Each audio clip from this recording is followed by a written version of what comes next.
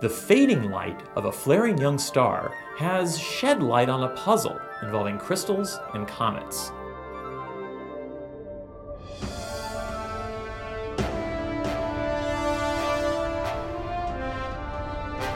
The Hidden Universe Showcase explores exciting new results in infrared astronomy from NASA's Spitzer Space Telescope, with your host, Dr. Robert Hurt.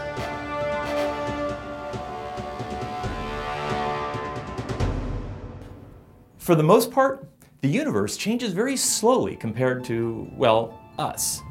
The stars appear much the same to us today as they did to our ancestors. So, it's a rare treat when astronomers actually catch a star in the act of doing something unexpected, especially when it helps solve a long-standing puzzle. The star of this special event is about 500 light-years away and known as EX Lupi. It's probably a pretty close match to what our own sun was like in its infancy about 5 billion years ago. Early in 2008, it flared dramatically in brightness due to material from its disk falling onto the central star. The star's brightness increased by a factor of 100, heating the disk far from the star. It appears that tiny dust particles far out in the disk melted slightly, or annealed. As they cooled, they took on a new crystalline structure. This is the first time astronomers have ever caught crystals in the act of forming in a circumstellar disk. So, how is it possible to detect such tiny crystals around a star that is so far away? Well, dust is a specialty of NASA's Spitzer Space Telescope. Not only has Spitzer shown that dusty disks are common around young stars, its infrared spectrograph also allows us to study their compositions. By splitting its light up into a spectrum, astronomers can look for unique features, like spectral fingerprints, that correspond to specific minerals.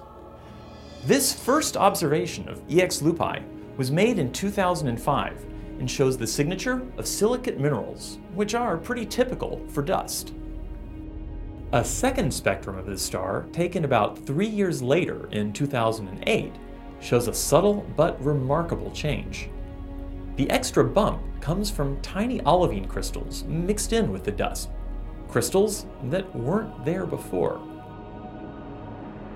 These crystals are known as forsterite, a form of the mineral olivine. Spitzer has seen this material in many places, surrounding young brown dwarfs too small to become stars, as well as white dwarf remnants of long-dead stars. It's even seen in the winds around supermassive black holes in the cores of distant galaxies.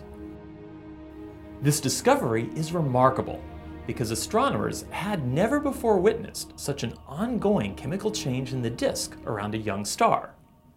But it also solves a puzzle, not about distant stars and galaxies, but about comets right here in our own solar system. On July 4th, 2005, NASA's Deep Impact probe smashed into the comet Tempel 1.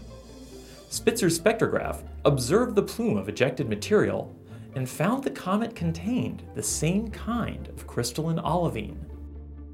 This seemed odd because comets come from the cold recesses of the outer solar system. Crystalline olivine, however, requires high temperatures to form, presumably near the young sun. So, how did these crystals make it into comets that came from all the way out there?